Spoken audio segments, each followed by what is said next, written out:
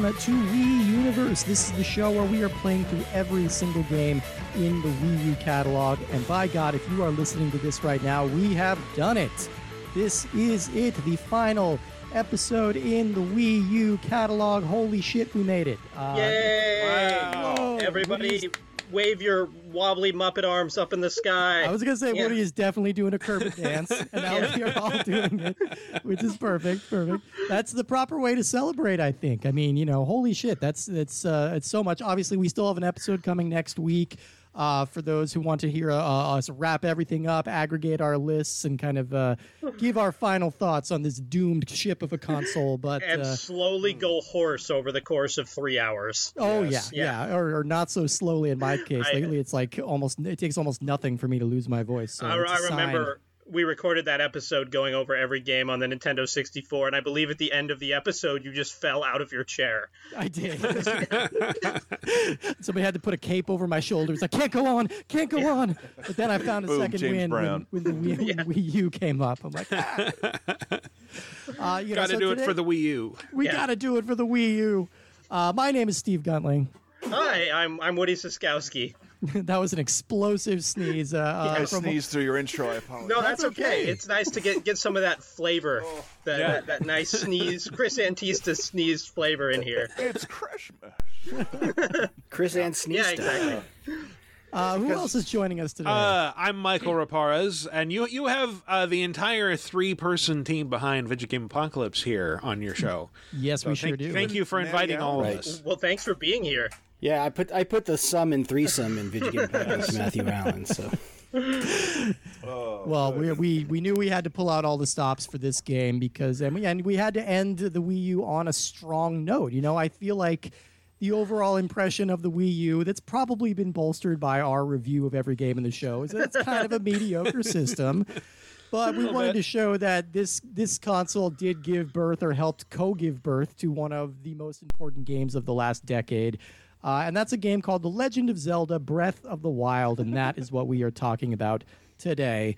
A game that you can't help but sound like you're like a press copy, you know, every time you describe it or every time you try to describe it, because it's always, there's so much hyperbole that comes out of me when I want to talk about this game and how important and how impactful it's been.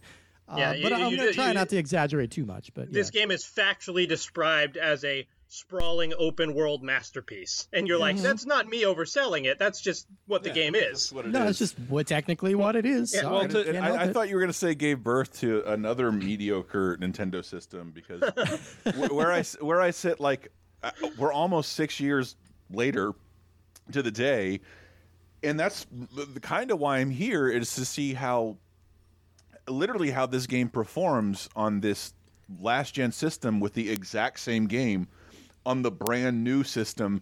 And I just remember it not being a huge difference. Like the Switch did certain things better, but it was not a PS4 to PS5 jump. It wasn't even a PS4 to PS4 Pro. It was like there's an extra layer of detail in the background if you look really closely on Switch. The loading is a few seconds faster on the Switch. Mm-hmm. Right. Yeah, I noticed I don't know that there are that many people who own the Wii U version, though, so who can tell, right? No, there wasn't enough people to talk about that version. What sucked about it is the I'd say the privilege aspect. The hardcore nerds and press didn't really have to bother with it, so I really had to look to people like Digital Foundry, who went out of their way to cover the Wii U Breath of the Wild, and the one or two people I knew who couldn't get a Switch those first couple months and couldn't wait, and it really wasn't. Did you just make up a new form of privilege for me, a liberal, to be guilty about? Is there really Zelda not a lot of people. That's just your Zelda don't privilege. Have all day to sit around like waiting for Wario64 to tweet out a pre-order link. Yeah, I believe it's new console privilege is the technical term. Right, where I know for like Matt and Michael and I've had to pull over several times because one of them found a link to a new system. Shit, pre-orders are up, and I have to pull over and just try again. And I know that's not how everybody lives. You know, they wait. A lot of people, even people I knew, waited to see things on retail shelves. Yeah, and there were a very few people I knew who I'm just not going to do that. I have a Wii U. I'm going to play Breath of the Wild there. how long was that sort of dry spell? I mean, we're still in the bizarre PS5 like not on the shelf dry spell. I how just long saw was the Switch run? Yeah, go ahead. Sorry. Well, I should say that just for people listening. You'd never think GameStop would have PS5s, but what they've done is, Costco put that awful bundle out with the headphones, extra controller, $100 gift card, so it's like a $900 PS5, but they're not overcharging for it very technically. GameStop has a shitload of PS5s on the shelves, but you have to sign up for their $15 a year pro service, and the two people I called, I'm like, GameStop has plenty, but you have to sign up for their $15 a year annual service. They're like, never mind. Okay. I'll pay the $1,000 just to avoid getting a part of I'll that. wait. I don't need the extra $15. Seriously, but they were adults. But the Switch, where we're standing almost 6 years later, never a price drop. Not one. No, there's never needed to be. There's never needed to be. Never stopped being a hot item. I still see them on shelves, but in fact, with the OLED, is there a price increase? Like, there's the more expensive version. There's the right? OLED. Doesn't the OLED cost $50 more? I guess there's technically a price drop if you count the Switch. Right. Lite. Yeah. You know, that But unit I mean, that itself only is has cheaper, half. but I mean, that is missing essentially the feature that makes a Switch a Switch. yeah. But, exactly right. Yeah, but it's just like not I the see same. them on store shelves, but not overstocked, and not enough to necessitate even a little price drop, especially not around Christmas. And Still selling. So, Woody, to answer your question, I remember I didn't get a Switch right at launch. I was one of those people. I was just kind of, checking retail. It was a good at least 6 months before I saw Switches like on shelves. You could do the stalking thing, which I typically do around console launches, which is, you check all these services online, you hit refresh 1,000 times or whatever. But in terms of like store shelves, I'd say it wasn't until summer of 2017 when it's like, okay, these are around. Yeah. I mean, it took a while. And it is kind of interesting to talk about this game just at the very end of the Wii U catalog because, well, it is one of the last games released for the system, definitely the last Nintendo game. But The also, last thing to get excited about. the Wii U really was, like, in retrospect, the dry run for the Switch. This was like, let's iron out the details. Let's figure out what people liked about this and what they didn't like about it, and then we'll apply all of this to our new console, which is effectively going to erase the Wii U from relevance for all time. Like, that's essentially what it did. Like, it overshadowed it in pretty much every way. So it's interesting to see this game, which was shepherded for the Wii U. It started on the Wii U. It was meant to be a Wii U exclusive and only became like a Switch game over time. and has Which, oddly enough, is the second time they did that with the That's Zelda true. title, which is... I can't wait for all the speculation that will be around the next Zelda game to ship because of that. People will be like, see, that's when the new Switch is coming out. Yep. That's what they do. It's the bridge games. It's like, Yeah, by now, it's supposed to be coming out in May or something like that? Like, we would have heard something. Yeah.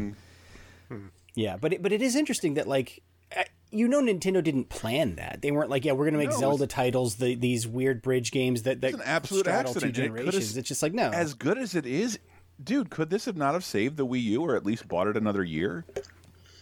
If it had been exclusive, I think it might have. Yeah. But it's really hard to say because this really is like there's a handful of games that come out and just kind of change the temperature. You know, like this game it's one of those remakes. It's like I could put this in a class with like Resident Evil 4 or Metroid Prime, games that like completely reinvent a franchise while still getting everything that worked about it right. Like still getting the soul of it exactly right, even though it's like playing in a completely different way. I think it's such an incredibly difficult thing to do. And the fact that this game pulled it off so well is and is like already 5 years. This game's only 5 years old. It's already inspiring like rip-offs. It's already inspiring like it's shifted the landscape. We're seeing them now. Yeah, because that just the nature of dev cycles is every developer who played this game who then went on to make an open world game, they're bringing in elements. I think this year's best game and my favorite game of all time, Elden Ring, owes a lot of its core design principles to Breath of the Wild, and not in a bad way, not in a rip-off way. It's just like we've talked about it on our show, Video Game Apocalypse, that there's like Western open world design, which is very much like, here's a map. This is where you go on the map. We're going to tell you everything you need to know to complete your fetch quest versus then there's Eastern open world design, and Breath of the Wild is very much this. It's like, we're going to put you on a map that you're going to have to just explore and find the cool shit to do, and we're really not going to, we might point you in a direction, but if you go in a different direction, you're going to find some cool shit. Like, this game is that is this game in a nutshell. Like, it's like, just go explore. In fact, you can beat this game relatively quickly if you know what to do, but it kind of counts on, well, you're not going to want to. You're going to want to explore this thing for hundreds of hours, you know? I mean, it's really pretty incredible. I mean, you know, like, Zelda has never not been successful, you know, like unless you get like weird stuff like Four Swords Adventures or the CDI games, you know, like a Zelda game is kind of like a reliable hit. What was that? Yeah, there's that 3-player one in this period. Triforce Heroes. Triforce Heroes. Oh, right. Yeah. Okay. Well, maybe that one's not successful, but Multiplayer Zelda, not so good. They never cracked that code. they never really cracked it. But I mean, I think the general consensus, like after 2011, we had Skyward Sword come out for the Wii. Ugh. And I think, exactly, like it's a game like it's very critically praised at the time, and it like sold well, but that is like where people kind of ended up with it, because it's like this is sort of the logical endpoint of everything that's been wrong with the Zelda franchise for the last 10 years, and now it's like it's in stark contrast, and we can see it. You know, Twilight stuff and Twilight Princess didn't bother me until I played Skyward Sword. Exactly right. And on our show recently, I was taking a task for calling Twilight Princess shitty, but like it's not really. It is just sort of the end of like my patience with that formula. Skyward Sword is actually where that is, and Link Between Worlds deserves a little credit even before Breath of the Wild. But Breath of the Wild was in the oven when Link Between Worlds came out. But like the thing Skyward Sword added to the Zelda formula was too shitty to sustain the franchise, and that was motion controls. And but it was so hyper precise. It had the Wii Motion Plus. It worked perfectly. I like the evaluation that Skyward Sword went through of like it got these quality critical reviews, and people are like, oh, like, you know, this, I think I'd really like this if it didn't have the motion controls. And then they did that re-release for Switch, and people were like, oh, now without the motion controls, this game, I just realized, is kind of bad. Yeah, this game has a, what would you call it, 2.5 hour start time? It was one of the things I was sick of with Zelda. Like, I can't, if I get home from work and I'm tired, I can't really start this game. Same with Twilight Princess. And that's, I think, one of the things that makes Breath of the Wild beautiful. I love Matt brought up Elden Ring, because I think From Software owes a little bit of gratitude in ushering in just not being afraid to make combat important. And I don't think, like, once you got in a certain groove with Zelda, it made everything in between the dungeons like kind of a pain in the ass or boring. And it wasn't afraid to be like, no, learn how to dodge, learn timing, like get better, like be better at this game. And that was never a requirement in Zelda before. Yeah. And I think the DLC really leaned into that. Like some of those the difficulty things where it's like, don't get hit at all in this kind of a gauntlet run to get this super cool motorcycle. And then you get the motorcycle. I'm like, well, what do I do with this? I've done everything else in this game. Yes, I can't go anywhere in this map any faster. What was the point of this motorcycle? You can run over Koroks. Oddly enough, Michael, that's how people who get motorcycles in real life, that when they have their midlife crisis, that's exactly the thought that goes through their head. Like, what do I do with this now that I've gotten the motorcycle? Nintendo put its stamp on the From Software, get better at timing, dodging, managing your weapons. Once Nintendo did that, the rest of the industry kind of stood up and like, okay, this is mainstream now. This is where games are going. This is the next Star Wars game too. Deal with it. And there's some people who haven't come along, and I know Breath of the Wild is maligned by a certain type of gamer. I'm not criticizing them, because like it's perfectly fine to be fine with the Zelda formula I was personally bored of. And but what I do think both this and Elden Ring did is make every encounter weird and important in the gameplay again, where that was gone in like when you were in between dungeons in a Zelda game.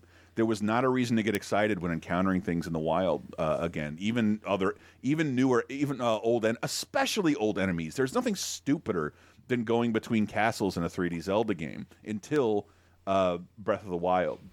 And there was there was a sense that we, like the last couple of games, that we were just kind of being like shuffled along. Yeah. You know, it felt less like we were having an adventure and more like we were completing errands, you know, like we okay, well, you got this thing, now you can open this, now you got this and you can open this, now you got that. You were very locked in to what you had to do. And like this is one of those few games that gives you a sense of genuine freedom. Yeah. Like you can approach this game in any way you want. You can dick around for as long as you want. You can avoid the final like end game of it for as long as you need to. Yeah. Like there's no motivation to like get at it. Yeah. One thing exactly. I think is really cool is, like you said, it's that sense of wonder and freedom, and I feel like that had gone away from like the Zelda franchise. And like the game that I think exemplifies probably a lot of gamers who are either our age or a little bit older was that wonder and freedom with The Legend of Zelda, like for NES. Which is what it was. And like this game, Breath of the Wild, basically feels like, wow, what if The Legend of Zelda NES, but like big and amazing, and it's like, what if what was actually on the screen fit what was playing in your mind when you put in that NES cartridge. It's what Miyamoto said inspired the design of the original Legend of Zelda, like wanting to be in his backyard and encountering different races of creatures and hidden dungeons, and it's like the dream of the original Legend of Zelda brought into 3D. And no Zelda game since that original Legend of Zelda has dropped you in to that extent. I mean, I love A Link to the Past, but like right from the beginning, they're like, here's your sword, go into this dungeon, rescue the princess. Like there's a very distinct line you can go on. And here they give you kind of instructions of what you have to do and then let you loose. I do think the beginning of this game is the least interesting part. Is that time when you're stuck on the plateau. Yeah, but it's a good what would you call it? A good practice course for the rest of the game. Is. Oh yeah, it is. It's supposed to be the safe area of the game. It's just like, hey, learn all this stuff. I would summarize the similarities between this game and the original in one word, but this game kind of does it two ways versus the original doing it one way. So I think The Legend of Zelda, the first one, was all about experimentation as a kid. I think we all at one time took bombs and literally walked along every wall in that game to try to blow up and find a cave, right? This game has that. There's experimentations just from exploring the map. Like, okay, what's over there? And you might find a temple, you might find a Korok seed, whatever, right? The second part that no one really talks about that I find fascinating about this game is experimentation with the powers that Link is given, with the freeze time power and all that. Like, so in addition to experimenting on the map, you are given a tool set to experiment with on that map. And no, actually, all of these open world imitators, none of them have done that yet. Like that would probably be a little too on the nose. And this is the first Zelda, like you were talking about. Like the previous ones were almost errand based. Were like, go get this tool and that'll open up this area. It gives you all the tools right at the start. Like you can still get gear, like different weapons and armor, but all of the tools, the big draw of a Zelda game, were there right from the start. And I remember people were saying like, well, is this gonna does this game shoot its wad right at the beginning? Like, that's always been, getting these things has always been like one of the big things that keeps people going in Zelda games. Yeah. And it turns out that no, this cuts through the bullshit and just gives you a fun tool set to experiment with and interact with the world. And it literally allows you to go to any place in the world right from the beginning, because it's not like Zelda where there's like, oh, there's a hook shot thing up there I need to be able to grab, but I can't go there yet. It's like, and other than that, like I think is the weather being like, maybe you're not ready to go here, or maybe you are. If you experimented with the cooking system already, which we haven't encouraged you to do, so I really want to just empathize with people who are frustrated by Breath of the Wild and don't like it.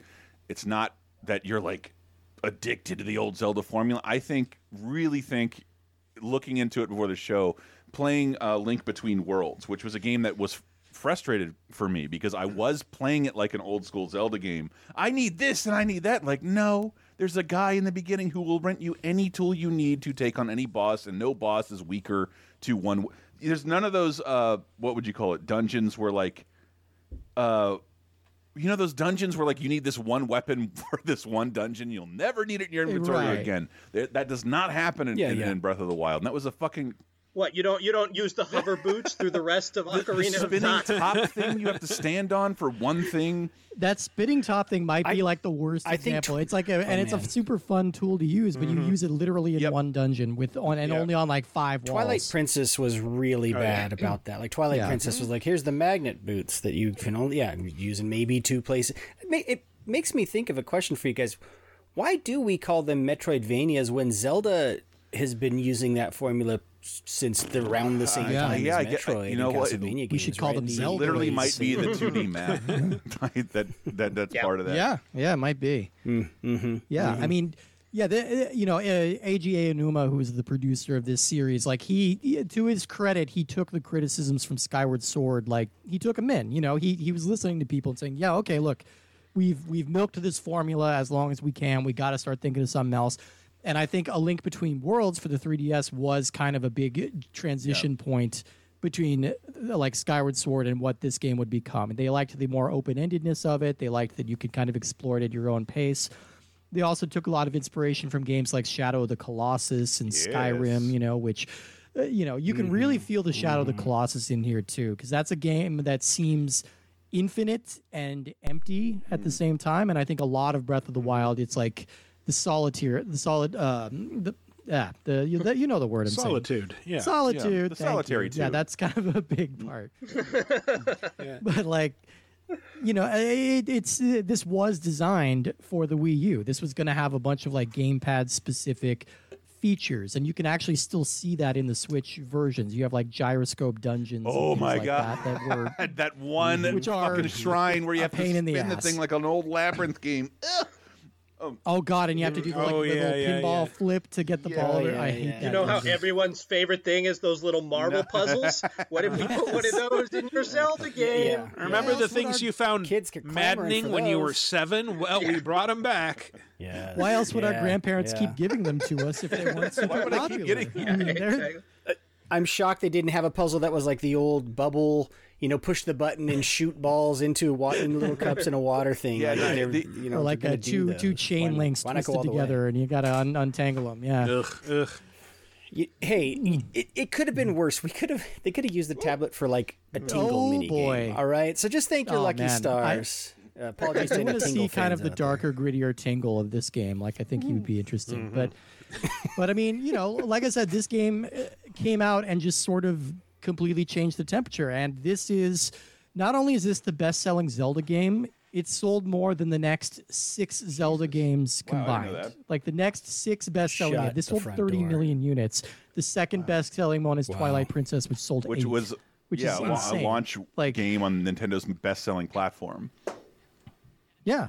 And I mean, just to see like the power that this game had, this is the 14th best-selling game on the Wii U. It sold 2 million copies on a system that had been functionally dead for years. Wow. This game sold really well, and it was the very last Nintendo game ever released for the console.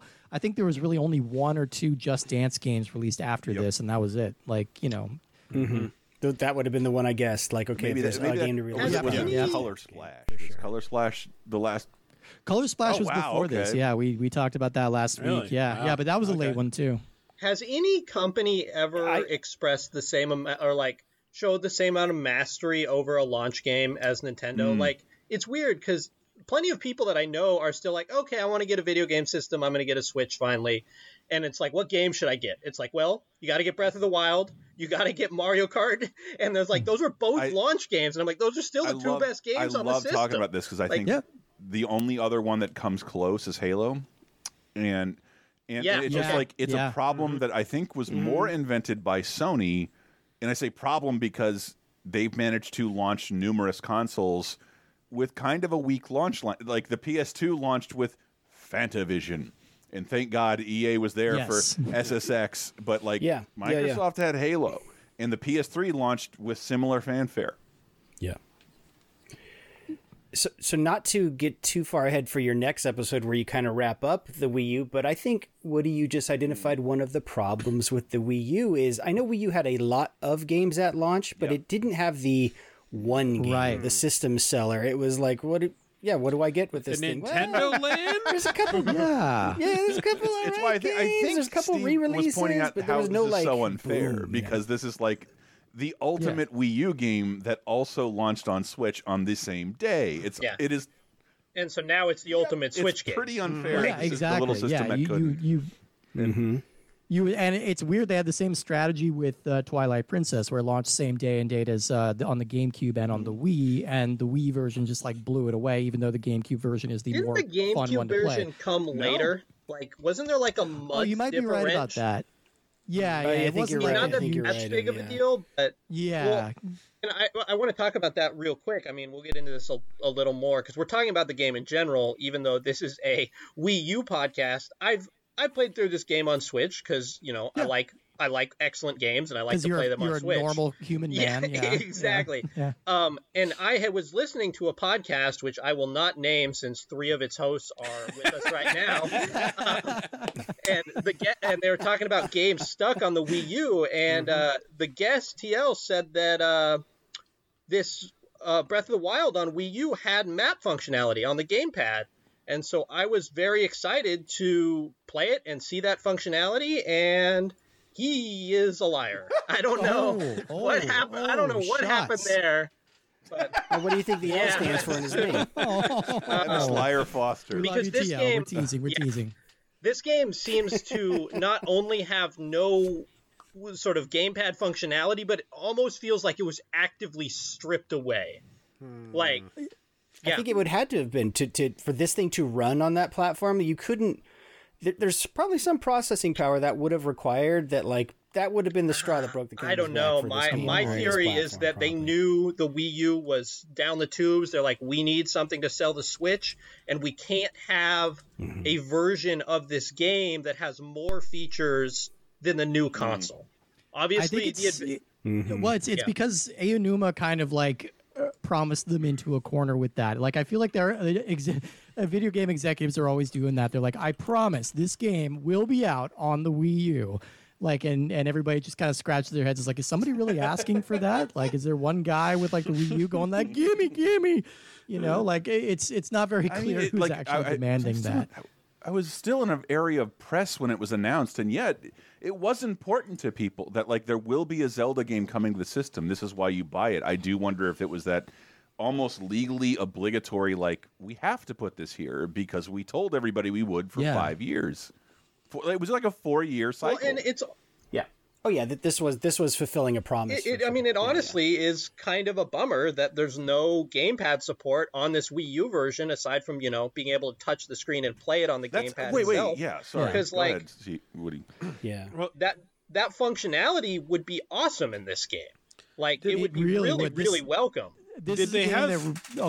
Because I remember the Switch version introduced a feature that I absolutely loved, which was the motion controls when aiming. Like you could aim your bow and arrow and then just sort of finesse it by tilting the controller slightly. Does the Wii U version have that same Yes, functionality? that is here as well. That feels really good. Yeah. I don't know. To me, like the gamepad, the Wii U gamepad just feels much chonkier and more awkward to tilt since it's essentially a 3-dimensional device compared to the Switch. But your delts get a good workout there. You're just like, And this game had the biggest remnant of being on the Wii U. The Sheikah Slate is basically I kept the Wii U thinking controller. about that. Like this is clearly a device like roughly the same size and shape of a cell phone, like that you're supposed to be using like an interactive device. Like they were definitely thinking about that when they were making if I may, I think the Sheikah Slate looks like a Switch, not like a Wii U. That's the thing. If I may, just because I never buy anymore any game special editions because I don't need weak plastic and fucking real maps for anything. But it was sort of like the promise of like, there's a Master Sword statue that looks pretty classy and broke immediately. But it came with a case, and the Sheikah Slate is still my Switch case to this day. Yeah. Oh wow. Yeah. Same. Yeah. Nice.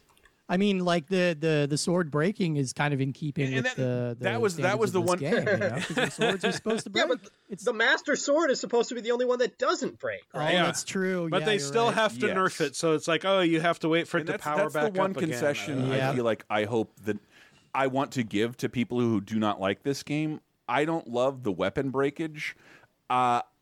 It's okay, but I also wanted to tip my hat because like I think like Ocarina, I try to get everything, all the Skulltulas, all that shit, but there's no real good incentive to do that. And the Korok seeds as a gameplay mechanic of like, yeah, look in this direction. If this looks weird, touch it, feel it, see if it happens. You might get a Korok seed. But it is essentially like incentivizing that exploration in maybe a wrong way because your only reward is inventory slots. And inventories... Is that all it gives you? Yeah, I was always curious because it's like it's a ridiculous amount of Korok seeds too. You have to get 999 of those little fuckers. And like, and I think your reward is like a golden turd. yeah, it's just like something that's like congratulations, useless, right? You wasted your time. Well, because the real reward is dopamine. Like, those are there for mini dopamine hits throughout the game. Like, no, I'm being quite serious. But this game, part of its genius is there are micro rewards throughout that entire map. Everywhere you look, there's a Korok seed puzzle. Right. There are the medium rewards, which are like the little mini temple things, and then there are the bigger rewards, which are like the major temples, and then of course like with the boss battle and stuff. But you're right. You're right. It's just like. I am tipping my hat to the idea that like these optional subquests have functional benefits to you that still make sense later in the game. Like, oh shit, yeah, I can add more inventory, but it's difficult for me to really defend the weapon breakage because I get it. I think the incentive there is like, no, learn to fight. Look for things to shoot a fire arrow at before you start whacking people with stuff because there's many ways to take out these little encampments, and you should get good at the combat. The combat is amazing. But once I was like 100 hours into the game and I'm trying to experiment in a shrine, I was pretty frustrated with the weapon breakage. I really didn't I didn't like it, and especially by the time you get the Master Sword, which I don't know if there's a way to do that outside of dozens of hours. I'm sure speedrunners have found a way. They have found a way to accomplish everything in this, but yeah. I'm sure they have, but like that is the kind of like the promise, like you don't have to worry about your weapons breaking anymore.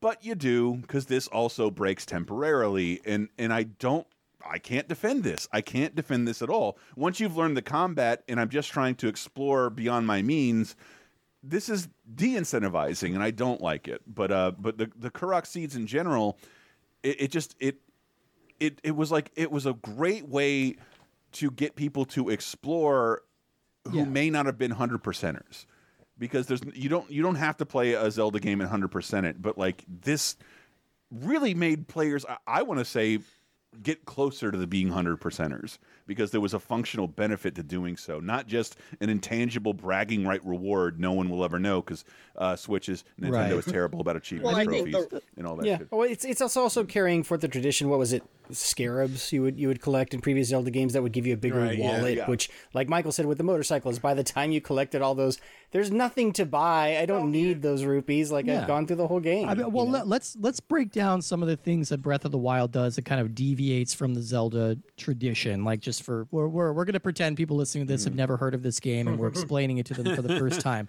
So firstly, they're looking for something sweet to pick up for their shiny new Wii U console. Exactly. There's dozens of us. Dozens. I've 1,001% wonderful 101. What do I do now?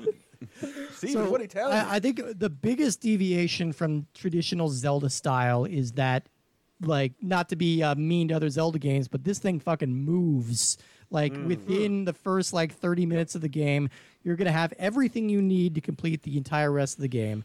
And we're also getting rid of dungeon progression pretty much entirely. We do have 4 big overworld dungeons, which are like the divine beasts. You need to activate those to break the spell on the castle and kind of go in and face Ganon at the end. So those are kind of like necessary things to do. But wait, I forgot. Do you even have to beat? You don't have to beat those beasts to beat the game, right? Not necessarily, but it is going to make it much easier. I think if you don't beat them, like, there's a much longer boss fight, because you'll have to fight the bosses that are at the end of those, but in the main castle. That's the wild thing. Like, if you are skillful enough, there's really nothing stopping you from just heading from the beginning of this game straight to the castle and taking on the boss. Like, there really is nothing stopping you except that you die.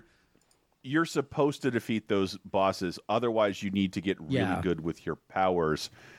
I don't know. I remember it was that thing with Mario Odyssey where like the cap gave you so many more moves in ways to technically break levels, and that if you were able to do that, you'd see like Nintendo developers like, we put a stack of coins up here. Good for you. Yeah. You shouldn't have done that, but but it's possible, and you did it. Good for you. And they did the same thing with Zelda. I think without being a master Zelda player, if you know what to do, 15 minutes. That's all you really need to like get to the end of Breath of the Wild without any Rivali's Gale or I mean, you'll get your ass handed to you most likely if you're trying to do that, and it's also kind of defeating the purpose of the game. But I have seen speed runs. I think the world record for this game is 22 minutes and 47 seconds to beat Ganon on any percent. So that's nuts.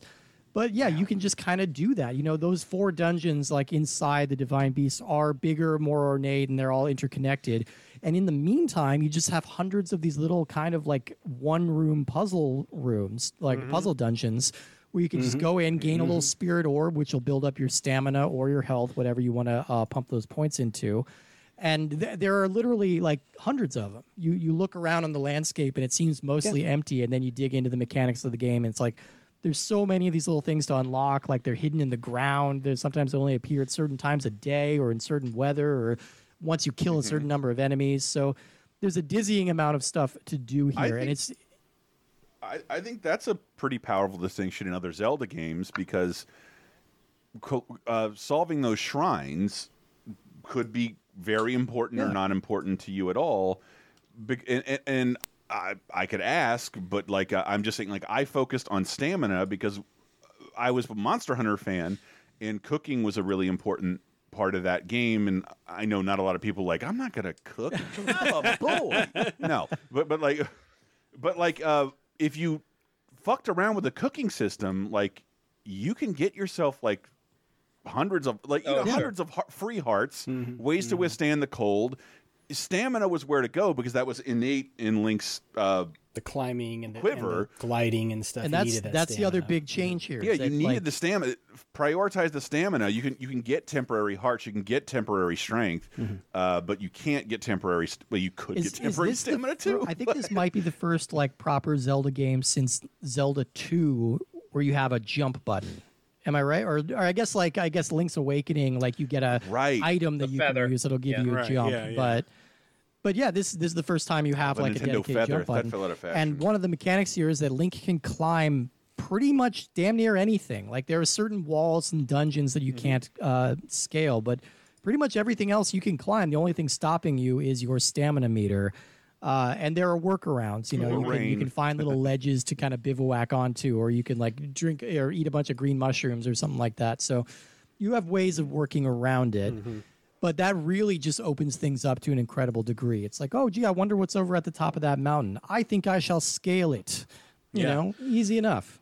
Yeah, it wasn't something you had to think about in any other Zelda game. Like, which do I prioritize? And, what am I going after? Exploring that open world had, like, I don't think I've felt anywhere near that sense of wonder exploring an open world since like Skyrim, and this way surpasses Skyrim.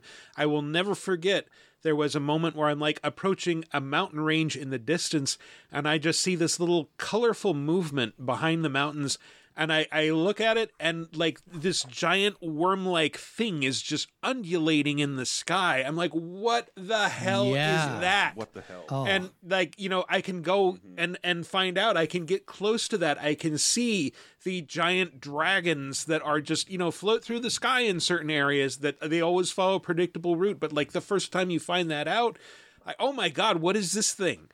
And like you're not prepared for it at all. So sorry for spoiling that, everybody. That was no. That was an incredible amount of like awe that the game created. Like I'm following this fucking thing around because I have no idea what it's supposed to. And I think that's something that's been missing from Zelda for a long time because we've gotten so familiar with the way that 3D Zelda games play.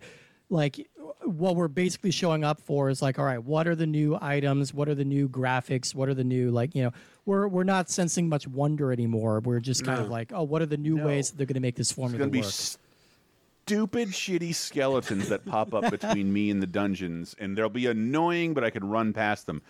Yes and no, you can't. There'll be boulder And creatures. Stupid Shitty Skeletons is my favorite Halloween song. Stupid shitty skeletons. Right next to Grim Grinning Ghosts. My favorite. I do think that this game, like Elden Ring, has kind of, like Matthew was saying, has sort of carried the torch as like, all right, this is the next sort of huge open world thing. And Elden Ring's great. I had a great time playing it, but like I do feel like Elden Ring has a bunch of systems in it that kind of come up and don't get used very much, in the sense that like once you kind of have a build in Elden Ring, you're like, okay, great, I have this giant mood blade and I'm going to go get items and stats that are relevant to this, but like the vast majority of dungeons in here I can just skip, because if I know what's in there, it's not going to help me. Right. Whereas the Breath of the Wild has very few systems in it. Like, it has a satisfying combat system, and then it has the cooking system, which essentially can give you everything you need. And it's like, it's amazing how much this game accomplishes without really being very complicated. Like, so many open world games have just like a ton of like mechanics and things to keep track of. And here there's like 4 major pickups.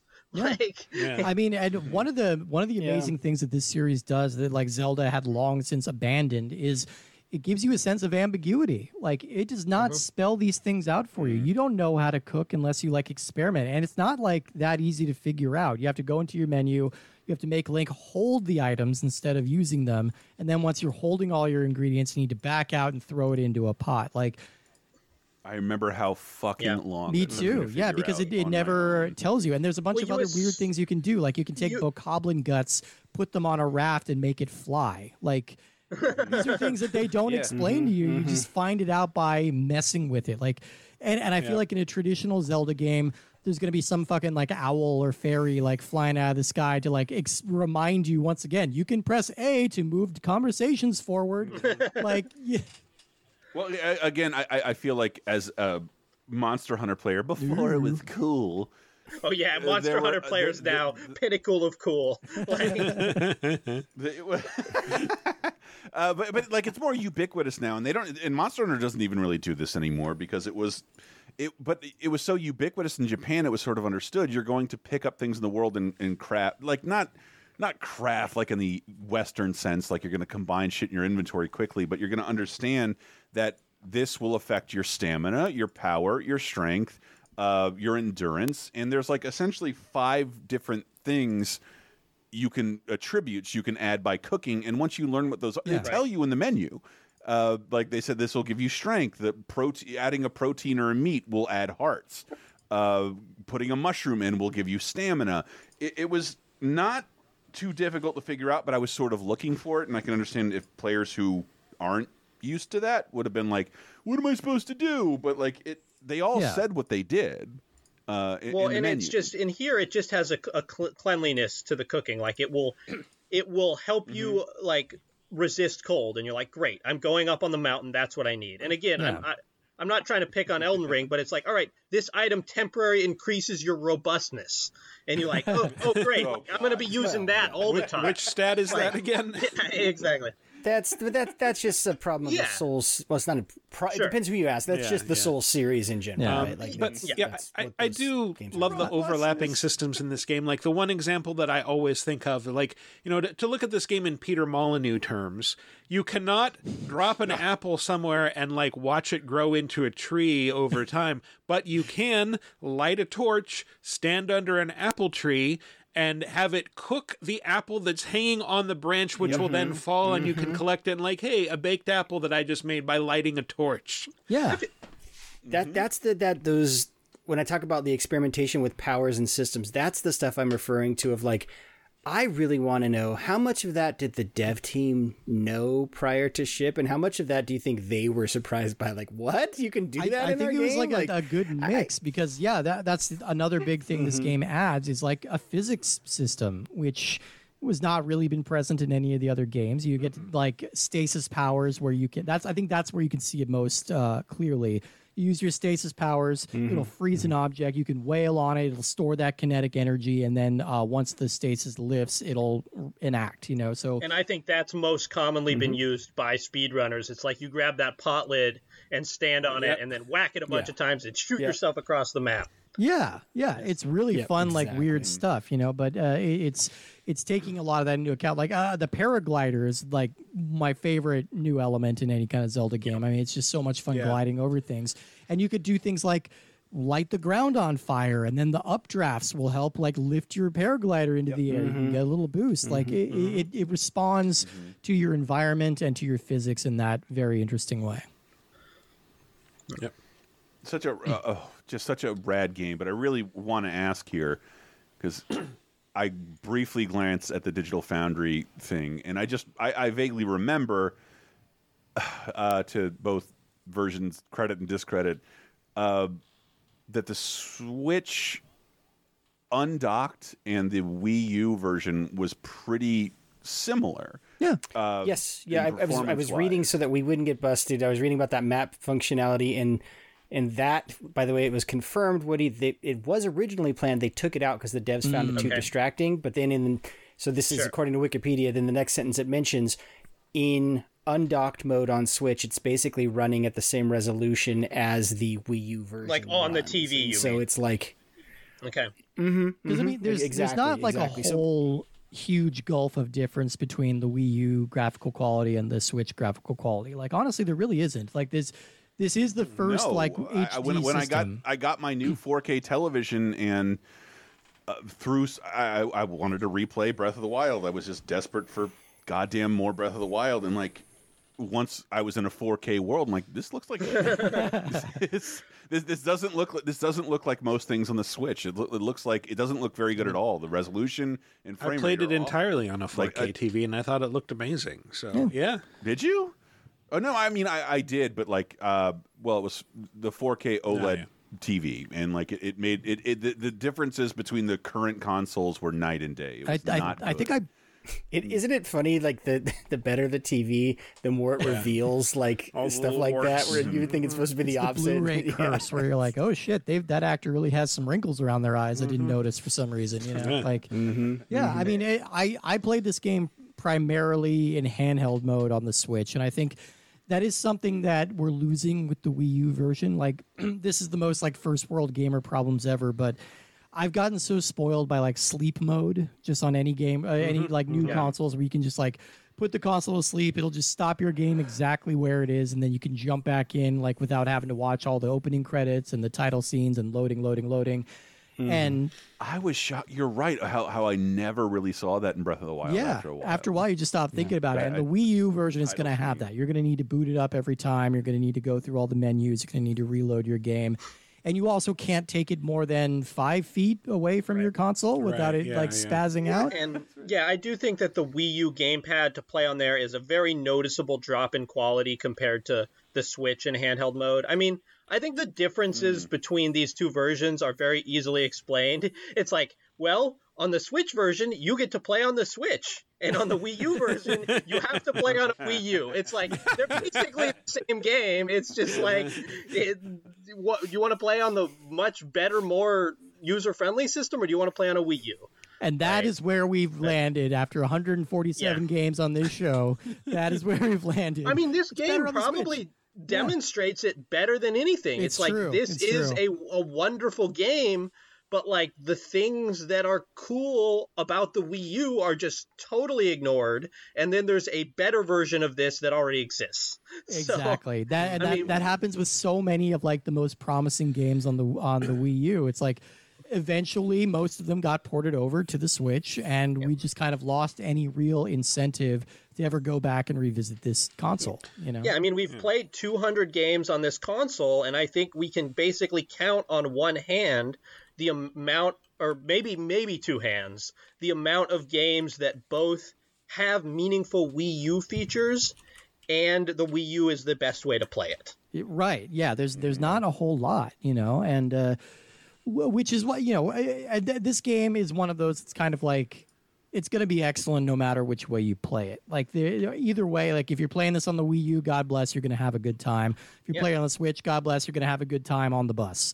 You know, like that's the biggest kind of difference here. But it is a remarkably high quality version, especially for a system that had been functionally dead for at least 2 years at this point. Like, so there is no like. There is no feature you're missing out on Wii U. Nothing. Period. All you get on the Wii U game. If you're playing on the TV, the Wii U gamepad just says black screen. It says touch here to play gamepad only. That's it. Wow. And it really is a bummer because I feel like this is the Zelda game that relies on an overworld map the most. Mm-hmm. And it has a really fun system, which I'm happy to see like getting integrated into other games of like basically filling out your own map. Like you're given a big blank map. You're going to get a lot of like fast travel points when you find dungeons or towers or things like that. But if you see something interesting in the environment, you mark it with a stamp, you know, so then you can chart out your own map. You can build it out however you want. To be able to use like a gamepad touchscreen to like mark those stamps would be dope.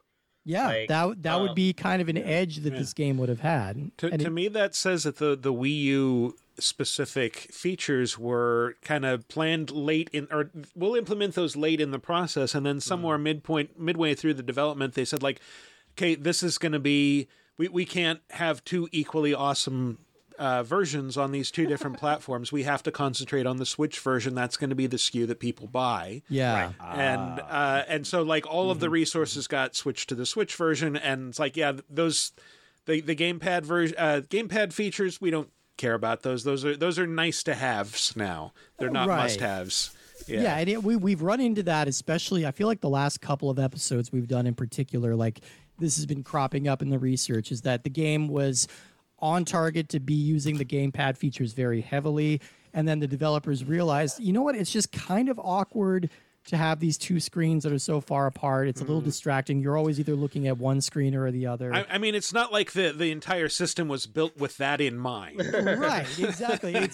Which is just kind of the noble folly of the Wii U in general. You know, like they had this huge hit with the DS, which was two screens. Yeah. You know, it's like, okay, makes sense. You can do cool stuff with the two screens, but it's also separated by half an inch of plastic, as opposed to whatever the span between, like, you know, your lap and your TV. Guys, it took us 5 years to figure out, but this setup sucks. I think we finally cracked it. But yeah, like one of the few things added to as like free updates that was substantial was the ability to see where you had been in what order on a map. Like the hero's path. Family Circus.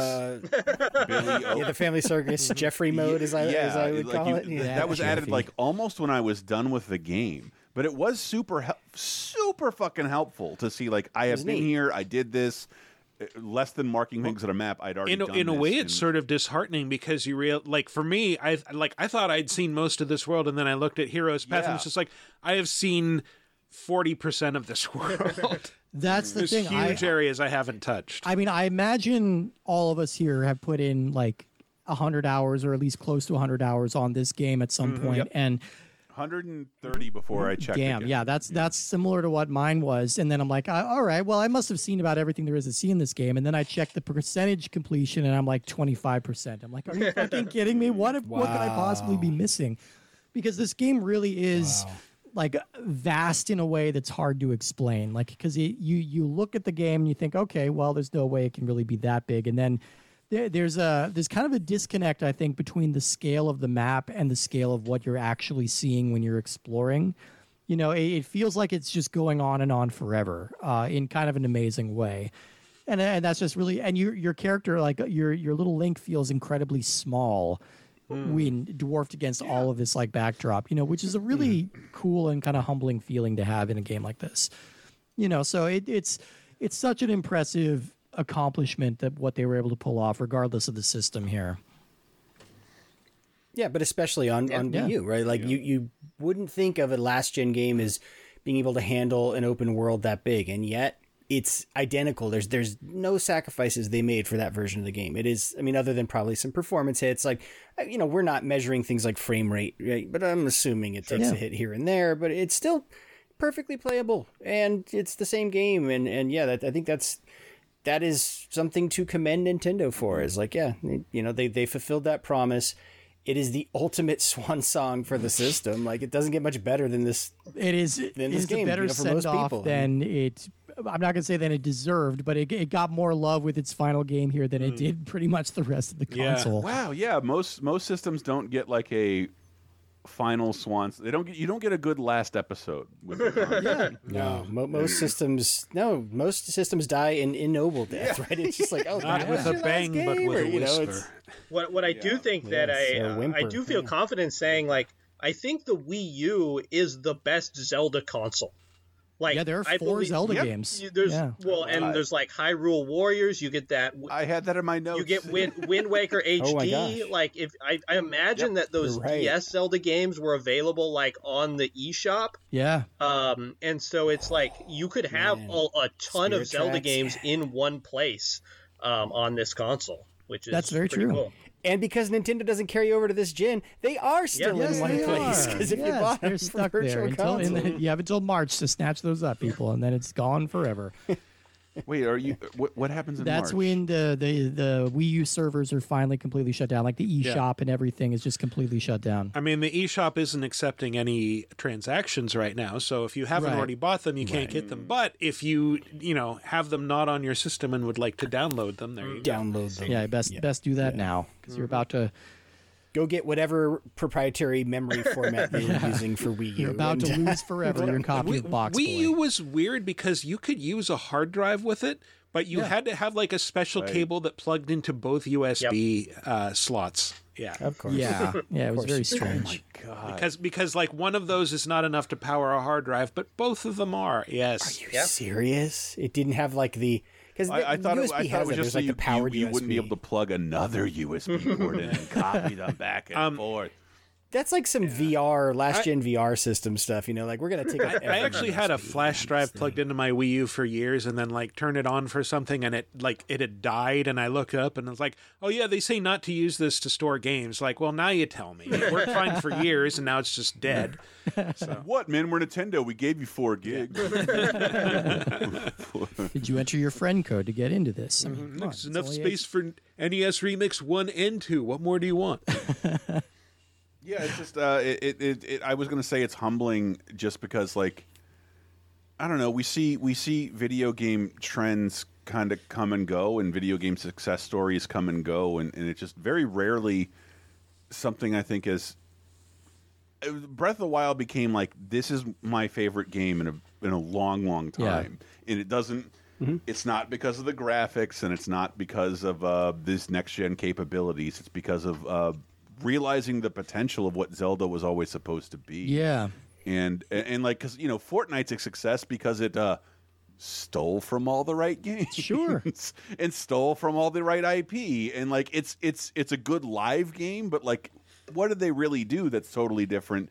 Totally different to change everything. But this Breath of the Wild did that, and it was really oddly validating being a Nintendo fan and seeing that happen in my near 40s, Yeah. Like it's not supposed to happen. Steve was commenting on how this game, I think you said it's only 5 years old, and like that to me is like, I'm surprised that this game is 5 years old. Like, that seems old to me in the sense that this game still lingers in kind of there's so many good games that come out and so many of them that come out where like, this game is amazing, it's a masterpiece, and then they kind of just vanish out of the sort of consciousness within the next year. Yeah. And I feel like Elden Ring will stick around, and Breath of the Wild has stuck around in a Mario Odyssey, and a game that like felt like phenomenal. It was kind of it was a phenomenal game. It felt like it was going to rival Breath of the Wild. I feel like has kind of fallen out of conversation. No, Mario Odyssey didn't influence development like this game influenced game development, right? Like this, the reverberations of this game are still being felt in games being made. Versus, Odyssey's sort of this self-contained thing. Like no one's trying to rip off Odyssey. And yet, I'm surprised we haven't seen more Breath of the Wild likes. Honestly, like I can think of a few games off the top of my head that imitate it, like Genshin Impact, and when you have the ultimate game, Genshin Impact, Michael, as Chris likes to say, my favorite game of all time. I mean, you can see things in it like like Halo Infinite has a lot of like Breath of the Wild in it, or like Ghost of Tsushima, things like that, But and I think we're going to continue seeing, like, I think this is how open world games are going to feel from here on out. I think this is, everyone's going to be kind of trying to adapt to the same model, the same way that third-person action games all became kind of Resident Evil 4 alikes for a while. I think we're going to get that same thing. I hope so, because I think I can think of 3 examples of open world games that we sort of had complaints about fairly recently. So like Dying Light 2, Horizon Forbidden West, and apologies to Michael who works at Ubisoft, but even AC Valhalla is their little, that old Western style hand-holdy open world. We're going to tell you everything to do. Here's every icon on the map. And that's sort of my issue I have with each of those games. Just like, just let me find all this shit. Like, you built this open world, let me explore. And that's what's beautiful about Breath of the Wild. Is like, yeah, that's what we want you to do. That's why we built this. Like, you go explore. Like, we're not going to tell you what to do. Like, get out of here. Get out of here. I also want to make an impassioned plea to Nintendo fans who were turned off by, like, my stick broke. I'm telling you, I get that. I get that. I don't think the weapon system is. I think there needs to be something added to that in the next go round to make that totally worthwhile. But I get what they were trying to do. It was Nintendo saying get better with the combat. For long-standing Zelda fans, one, like I did a video with Brett where every single location is a really specific reference to all of the Zeldas. All of them, no matter how small and not CDI. But I just remember how, like, but you know how Zelda works. And when you walk in this village and you see a chicken in a coop, like, I'm going to need to get these. Oh, yeah. There's a bunch of stuff like that in there, too, that reward longtime Zelda fans for, what would you call that? Breaking with tradition. Yeah. Or operating outside your comfort zone. And try it again, especially if you already own it. I'm telling you, if you hate me, it's not going to matter. But like, it is the best way the series could go forward. And the only way I'd say it's not the best way for the series to go forward, there's not another handheld system. Because remember, for a while we had an almost annual Zelda franchise, and I don't want it to be a every 6-year franchise. Oh no, either. No. It's looking like, how can they escape that? This new formula rewarded them financially and critically to such a degree. Yeah. What are they supposed to do? Well, I mean, you're right. The handhelds used to be the lower production time, slightly less expensive to make, and so they could do more of those. Whereas I think one area Zelda has not succeeded in that Mario has is spin-offs. I mean, we talked about like the multiplayer spin-offs of Zelda. None of those were like that memorable or great. Apologies if you're a fan of those, but like, yeah, I mean, Zelda, the mainline games, at this rate, they're only going to come every 5 years or so. But honestly, I think I'm okay with that as an adult. I mean, thank you guys for inviting me on, because I don't think I've ever said this on a podcast. Zelda is my go-to favorite franchise. If you were to ask me, like, hey, what's your favorite game franchise that, you're going to buy every game, you look forward to every game? Well, yeah, Genshin Impact doesn't have sequels otherwise. But Zelda is it. Yeah. Zelda is it. It's like, I look forward to every Zelda release. They're all good. I give Skyward Sword crap, but like, even it's just a bad Zelda. That still means it's better than 90% of video games out there. I think I remember, like, way back when I was working at a newspaper column, I was writing about Minish Cap, and it's like, by the standards of Zelda, it's just okay, but that's sort of like talking about that, Osetra isn't as good as Beluga Caviar. Like, it's still caviar. Yeah. Or that Bug's Life is a weak Pixar entry, but a strong A+ DreamWorks entry. Right. I know the paper Michael wrote for, and that joke can only play in the county that paper was published. And it's like a wealthy county north of San Francisco. Like, yes, comparing caviar types. Somehow I don't think that's playing in certain areas of the country. I understand completely. Oh, yes. I understood this reference. That Robin Williams is reading. Oh, I see what you did there, Michael. And I mean, name my daughter after that. Oh my God, I'd never even considered the possibility that Robin Williams read my video game. That you were writing the Zelda article for his local paper? Oh my God. Michael, he read that. How did that never occur to me? Oh my God. Robin Williams probably read my work. Holy shit. He read it. He probably did like 6 different voices, like reading it to his family. Like, Can you imagine, like, 18 people in his household staff walked up to him, Sir, they wrote about Zelda today in the paper. Oh, let's see what this idiot said. Ah, God. Oh, it's that Michael Raparez again. I hate they him. meant his daughter. Oh, fantastic, wonderful. If someone said that to him, he would think they meant they wrote about his daughter. He'd be like, "Oh, what are they saying about Zelda today?" I put a Google alert up. Oh, I'm Google. Look at me. And I mean, I'm really curious to see the future of the franchise from here because, Tears of the Kingdom is coming out in May. Mm-hmm. That has kind of been unofficially dubbed Breath of the Wild 2. Like all throughout its development, it's like, we are going to follow up on this. Like they're I'm hoping they're not like doomed by their own success in this sense. I'm hoping that's not like this is what Zelda is going to be. I mean, this probably is what Zelda is going to be for the foreseeable future. The same way, after Ocarina of Time came out, it's like, okay, this is 3D Zelda. This is what we're doing. I am wondering, though, if they're going to stick with that May release date. And if I can put on my speculation hat, wouldn't it make more sense if they, reveal a new system sometime around June and then that comes out around the holidays and it ships then? I'm willing to bet. Like May seems pretty tight for a game that we still have seen very little of. I'm willing to bet that thing's going to get delayed. Holiday seems more likely. I also think it's not likely at all Nintendo announces a new system within a year. Shit, I forgot what else I was going to say, but again, it's one of those things. Like I still think of the Switch as a new console, but it is coming up on its 6th-year anniversary. Like it's already had a longer lifespan than most other consoles have. What I was going to say, it's just one of the. I'm never really proud of being old and talking about games or anything like that, but I do remember where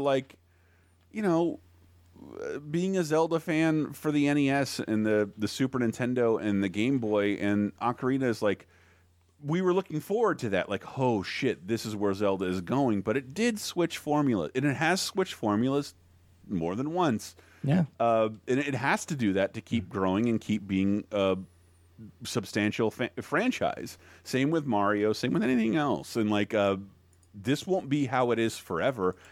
I don't have the mental capabilities to imagine where Zelda goes from here. And the only other thing I feel like may suck is that if this is where Zelda's going to be for a while, open world, rewarding on this level, it might be harder for Nintendo to put any effort into re-releases the way they did on the Wii U. We keep saying why not port Twilight Princess and especially more so a billion times Wind Waker HD onto Switch, and what are new fans supposed to think of games like that? What does Zelda mean to a new fan? It cannot mean Twilight Princess. I think people who are 12 and under would struggle. Why is this part of the same franchise? Looking at Wind Waker, Twilight Princess, I don't get this. And this is where I contradict myself from 5 minutes ago, and I just realized where the Zelda franchise is going if we're going to have to wait 6 years between mainline games. We have 2 recent Musou Zelda games that apparently are pretty successful, and then we have Cadence of Hyrule. Very good. I like that one a lot. The rhythm Much game. more palatable. So I wonder if that's why, though, Nintendo has been a little more lax in loaning out the brand. It's like, well, we can only do one of these every 6 years, so here, let's keep this brand in the public consciousness through those movies. I would like to see more full ground-up remakes of the handheld games like they did with Link's Awakening, which I thought was an excellent port. We still got the Ages series that would be incredible in this format. You can even mash them up into whole one big game. And again, just because it's the only place I get to say it, those Ocarina and Majora's Mask 3DS remakes were really great, and They really were. I don't understand how you. I know game development is difficult, but I don't understand how those can't be enhanced in the same way Twilight Princess and Wind Waker were for big screens. I feel like that's totally possible. Yeah. No, 100%. If you've not really compared Breath of the Wild, or sorry, Ocarina 3D to Ocarina, the original Ocarina of Time, it is night and day. Yeah. And it's since that data has to be there somewhere, this up-res 3D version of Ocarina of Time, it should be possible to do on a Link's Awakening level. It's not a drag and drop. I know that because, man, the 3DS. Did any of you guys ever work on 3DS games where Nintendo's never display this in full screen? we don't want people to see that it's 340p. I do remember that policy. Yeah. It's like they don't want you to see that because it does look like shit when you blow it up on a large television, but it can be enhanced the same way. It's essentially all that Wind Waker was. Yeah. And those remakes are amazing, and that's what I really think should be out there, because I think those will hold up the best. You could say to younger kids, these are where these were 20 years ago, but now they're in 4K and they go at 60 frames a second, blah blah blah blah blah. Yeah. Oh, I hope so. But yeah, like this is a weird place for the franchise to be. I don't know what they do outside of open world Zelda games from here on out, and we won't know for another 3 years. It sounds like we're all saying the same thing. We want the series to transition to tower defense primarily. Yes. Good Lord. And then just call it a day, right? I just want a straight up gotcha game on mobile devices. I'm one of those weird people who finds those like Hyrule Warriors games like deeply offensive to what I think is important about Zelda, and I hate them so much. I've bought every one, and I'm like, God, this is the worst franchise to do this with. Fuck this. I mean, would you believe that those are the best Warriors games? Yeah, I know. Yeah. You got Miyamoto over your shoulder. What are you gonna do? Yeah. That and the Persona one, I think. Oh yeah. I heard that Persona one's fun. Strikers. Persona Strikers. I want to get into our rankings here in a second, but I have one more question for you guys, which I feel like is very important to this game. Have you guys ever eaten a baked apple? Like, you meet the old man at the beginning, and he's like, you take this apple and you put it over a fireplace, and it's a tasty treat. And I'm like, we just put an apple on a stick? Because that sounds fucking terrible. I've done it once as a kid, and Matt, know can I guess? inspired me. Yes, Pete's it is Elliot. Pete's Dragon. Okay. Inspired me as a kid because I used to watch that movie like at least once a week, and so I think my dad literally just like did an apple on a stick over the stove. It's okay if you got to sprinkle a little cinnamon in there, like and maybe a little Otherwise, sugar. Does it get smushy? It has the texture of a rotten apple that you would normally throw away back when I used to eat fruit. It's mealy. Yeah, it's a little mealy. That sounds unpleasant. Apple, yeah. So, Yeah, I don't think I want one. Well, it's like you go in expecting the inside of apple pie, and that's why I say you got to have that cinnamon and sugar, is because that's really what you want with the warm apple taste, or whatever Jason Biggs. Really, you're getting applesauce in a leather purse. So what you're saying is, if you want that apple pie taste, instead of putting an apple on a stick, you should put a stick of butter on a stick. There you go. Just rub that in some cinnamon and sugar and eat that. Yes, that's a good call. Yes. That's a good call. Warm it slightly. Since McDonald's no longer makes the good apple pies, you got to go to Popeyes to get those. Away from Breath of the Wild, if you want to eat a lizard, throw a mushroom in there, man. Everybody knows that. Yeah. With that, you'll have all the strength to climb a mountain. All right. Well, let's move on to our rankings here. We're adding, this is the last game we're adding to our list. This will be completing the Wii U list. Woody, where is this one sitting for you? I think that this game has a strange place on the Wii U, because I think that this is probably the best game on the Wii U, but it's not the best Wii U game.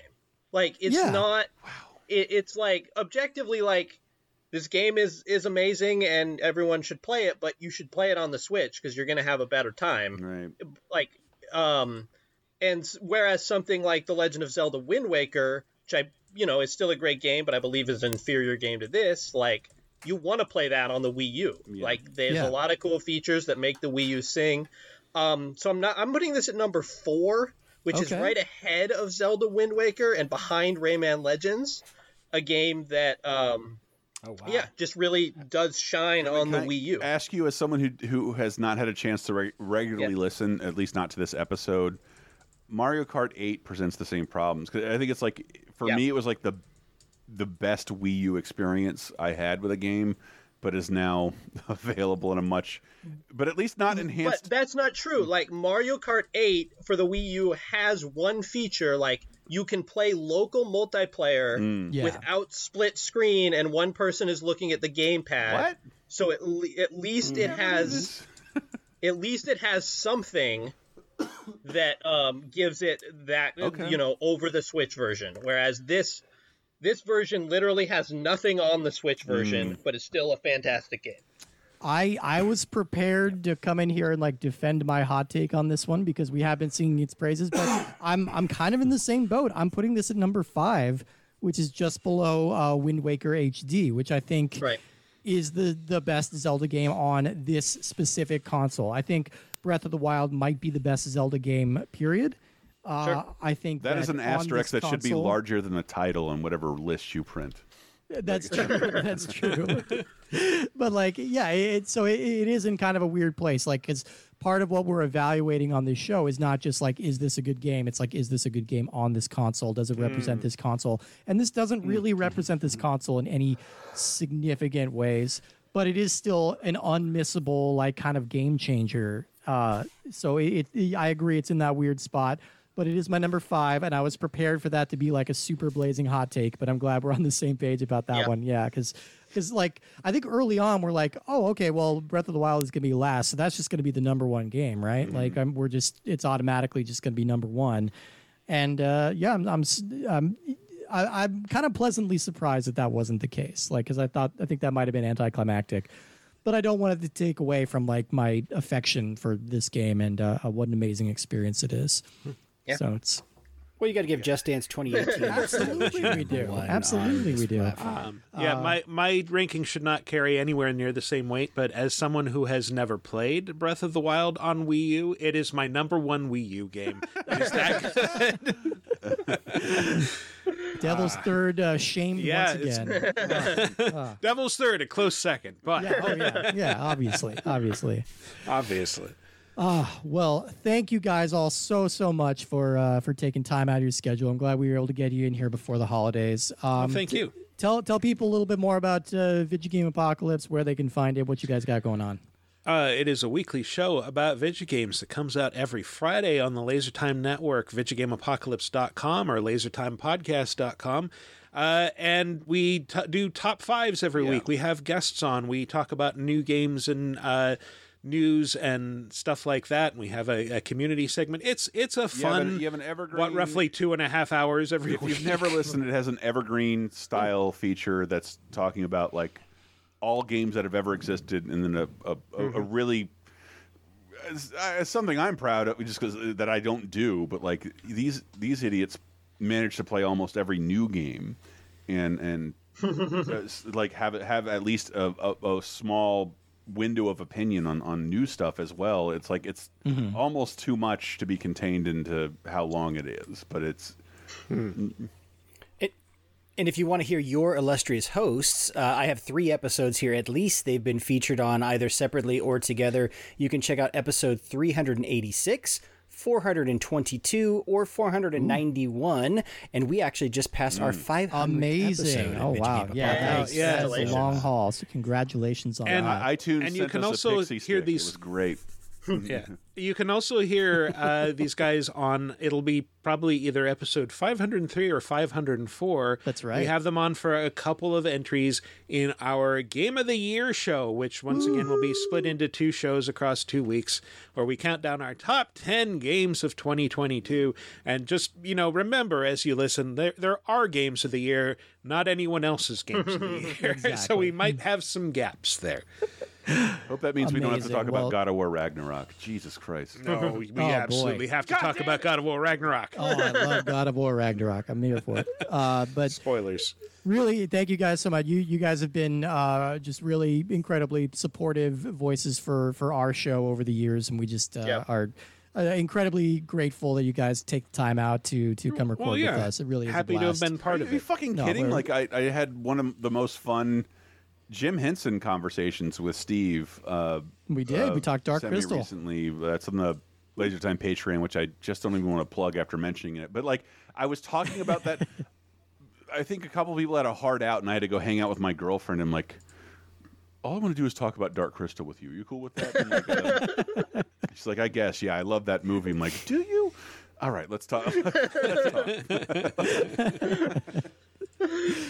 All right. Well, Woody and I will be back next week for our very final episode. It's going to be our Wii U wrap-up episode. Probably going to be another very lengthy extravaganza as we go through our aggregated rankings, the definitive list of best to worst games on the Wii U. You're going to get that, plus all of our random musings on the consoles and on our 5+ years of podcasting coming to a close. End of an era. Goodness me. Yeah. So we will see you all next week for that. And you're hearing this on Christmas Eve, so have a Merry Christmas, Happy Holidays to everybody, and we will see you next time.